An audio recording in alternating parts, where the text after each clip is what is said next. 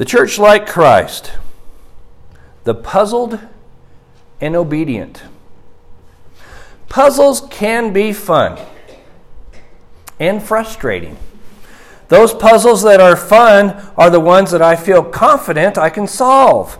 Solving these puzzles brings a sense of accomplishment.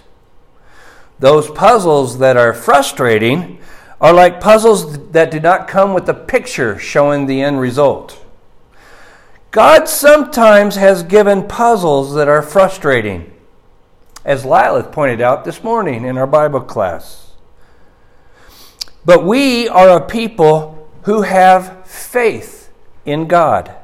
We might not see nor understand the complete picture, but if God wants us to do something, He asks us to be obedient to Him even when we don't fully understand. This is called an obedient faith in God and Christ. Scripture shows that there were those who were obedient to God even though they did not understand fully what was going on, like Noah, Abraham, Joseph, Moses, King David, Jonah, Esther, Ruth, John the Baptist, the apostles, and all those who follow Christ. These and others were asked to have an obedience of faith, even in the times of puzzlement. The lesson is called The Church Like Christ, the puzzled and obedient. 3 points are Ananias, the fearful and concerned. So the first point in the church like Christ, the puzzled and obedient, is Ananias. Ananias was a disciple of the risen Savior. The Lord Jesus Christ Himself spoke to Ananias in a vision. The Lord said to him, Ananias, and he answered, Here I am, Lord. Acts chapter 9, verse 10. Now, if I had a vision, I would probably be more like the child Samuel. Then the Lord called Samuel, and He said, Here I am, and ran to Eli and said, Here I am, for you called me. But he said, I did not call. Lie down again. So he went and laid down. I would have no idea who was trying to talk to me. 1 Samuel chapter 3, verses 4 through 5. I might think it was someone in my house. The challenge for Ananias was not the vision. It is what Jesus wanted him to do, spoken about in the vision, which comes up with the puzzle. Rise and go to the street called Straight, and at the house of Judas look for a man named Tarsus named Saul. He is praying, and he has seen a vision of a man named Ananias come in and lay his hands on him so that he might regain his sight. Acts chapter 9, verses 11 through 12. So Ananias was told that he was going to do what he was going to do for Jesus. He was also told Saul had already seen a vision of him doing this. So it seems like it's going to be a done deal, doesn't it? But Ananias was puzzled. He was really puzzled. The puzzle was God wanting to help Saul. Saul persecuted the Lord's people and committed great acts of evil. But Ananias answered, Lord, I have heard from many about this man, how much evil he has done to your saints at Jerusalem. And here he has authority from the chief priest to bind all who call on your name. Acts chapter 9, verses 13 through 14. Have you ever questioned God's thinking? I see a lot of affirmatives out there. Have you ever been confronted with a puzzle that you did not understand? Has God ever said to you that He wants you to have an obedient faith to His will? Well, if you read the Bible, you would know that He has asked you that. The death of a spouse is hard to understand. Trusting God during a financial downturn can be difficult. But should that stop us from having an obedient faith in God? No. The obedience. Jonah is a prime example of someone who chose not to be a willing participant. He chose not to have an obedient faith, at least at first. He chose to face God's discipline. But Ananias, although puzzled and perplexed, listened to Jesus. But the Lord said to him, "Go, for he is a chosen instrument of mine to carry my name before the Gentiles and kings and the children of Israel. For I will show him how much he must suffer for the sake of my name." Acts 9:15 through 16. So not only was Ananias perplexed, he listened to Jesus and he obeyed. So Ananias departed and entered the house. Acts chapter 9, verse 17.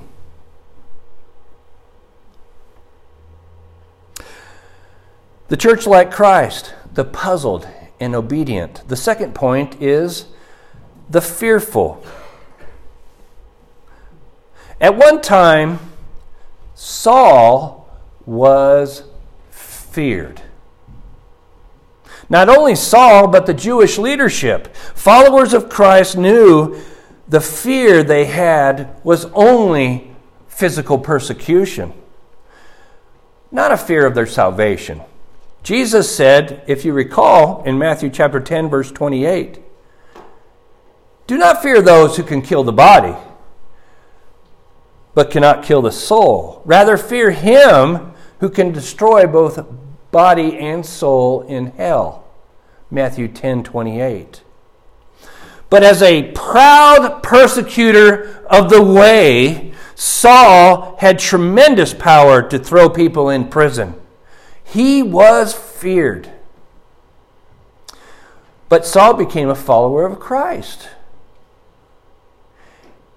And immediately something like scales fell from his eyes, and he regained his sight. And he rose and was baptized. And taking food, he was strengthened. Acts chapter 9, verses 18 through 19.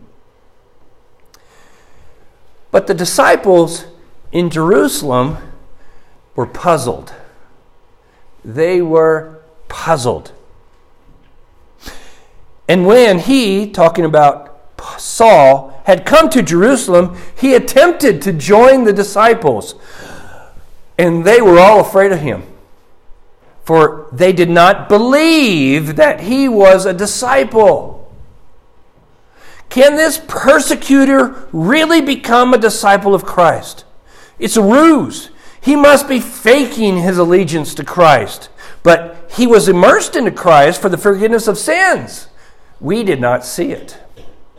No, he did it just to infiltrate and capture us. Have you ever thought about this from worldly people who have been worldly people for a long time and then they turn to Christ? Do you struggle with trust? Are we willing to reach out to new Christians? Can that previously known drunkard be a sincere Christian? Can that previously known mean lady now be a sincere Christian? Can those who lived against Christ now be sincere Christians? We know that many disciples of Christ left Jerusalem because of persecution at the hands of Saul. And this resulted in the spreading of God's word to other regions. That's the big picture they might have not understood at the time. After Stephen was murdered, Scripture says, and Saul approved of his execution. And there arose on that day a great persecution against the church in Jerusalem, and they were all scattered throughout the region of Judea and Samaria, except the apostles, Acts chapter 8, verse 1. Were those who feared Saul in Jerusalem when Saul came visiting and trying to be part of the disciples, were they relatives of some of those who were thrown into prison? Were they people who were in prison and beaten and then released? We don't know. But what we do know is that they knew who the persecutor Saul was. So they were puzzled. Now let's see their obedience. Saul was obedient to Jesus. Not only was he immersed for the forgiveness of sins, Acts chapter 9, verse 18, he started proclaiming Jesus in Damascus, where he was at, Acts chapter 9, verses 19 through 20. And then he started proclaiming Jesus in Jerusalem, even though the disciples at first were very fearful of him. He went ahead and proclaimed Jesus, Acts chapter 9, 28 through 29. Those distrusting disciples were puzzled, but ultimately they showed their obedience of faith in Christ. Barnabas spoke to the apostles concerning Saul and said, yeah, he's a true Christian. Acts chapter 9, verse 27. Eventually the people saw that Saul was authentic toward Christ in his preaching. Saul was so effective at his preaching, those outside of Christ now wanted to kill him. Acts chapter 9, verse 29. And his acceptance with the disciples was secure. The church like Christ, the puzzled and obedient. The third point is the concerned. And this deals with Acts chapter 10, around the subject of Peter and Cornelius. Peter fell into a trance, we see in Acts chapter 10, verse 10. He saw a sheet come down from heaven with all kinds of animals, reptiles and birds. The voice says, "Rise, Peter, kill and eat." Acts 10, verse 13. But Peter said, No, I can't do that. This is unclean. And the voice came back, "What God has made clean, do not call common." Acts chapter 10, verse 15. Cornelius, previously in the chapter, saw a clear vision. I find that interesting that the word clear was used, as if visions are sometimes blurry. I don't know, but he saw a clear vision. And it was an angel of the Lord. Acts chapter 10, verse 3, and Scripture said, "And he stared at him in terror." In terror. Can you imagine? Evidently, knowingly seeing an angel of God was not a common experience. Ever. Ever. He stood and looked at him in terror. So after Peter saw his vision, he was concerned. Now, while Peter was inwardly perplexed, that's another word for puzzled, bewildered, as to what the vision that he had seen might mean. So you got Cornelius getting this vision. Now you have Peter getting a vision, and both of them are somewhat perplexed about the whole thing. So here's the puzzle. The puzzle was given to Cornelius, Peter, and in context, the church, the people itself. Did Cornelius fully understand what was going on? No. Did Peter fully understand what was going on? No. Did the body of Christ fully understand everything after it happened? After Peter understood, he began and explained to them in order, talking about the church who was trying to figure out why the Gentiles, why is Peter going to the uncircumcised, why did he go to their house? He explained to them in order. I was in Joppa praying, And in a trance, I saw a vision. And now you have the whole story explained. And for those who know this story, we know it was about now reaching out to the Gentiles. Those who were circumcised, those who were not Jews. Though Peter and Cornelius understood God's direction after the events happened, others were still puzzled. Doesn't that happen often? Somebody goes, yeah, I got it. I got it this one. I got that one. And then you got others going, I still don't get it. I still don't get it. I'm still puzzled. Now the apostles and brothers who were going through Judea heard that the Gentiles also had received the word of God. So when Peter went up to Jerusalem, the circumcision party criticized him, saying, you went to uncircumcised men and ate with them. Acts chapter 11, verses 1 through 3. Bill's class kind of led into this similar thinking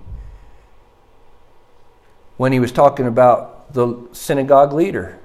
How dare Jesus do such and such? They were more concerned about their status quo than they were about what Jesus was doing and who he was. These people, whom Scripture calls the circumcision party, were more concerned about the uncircumcised and eating with them than the obvious gift that God is giving to the Gentiles. It's backwards. So, we come to the obedience. When faced with the puzzle, who is God more happy with? The obedient or the disobedient? Cornelius was obedient and sent men to find Peter in Joppa. Acts chapter 10, verses 1 through 8. He didn't understand the whole thing, but he was obedient.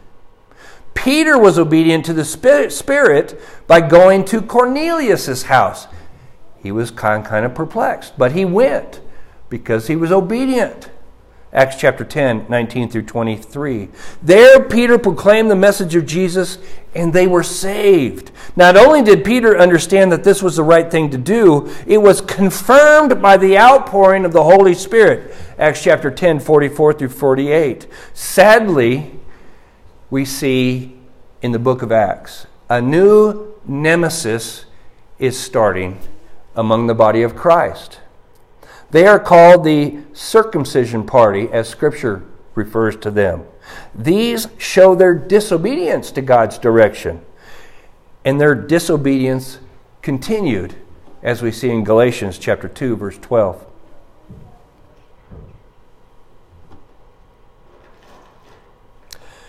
For certain, there are some things that are hard to understand.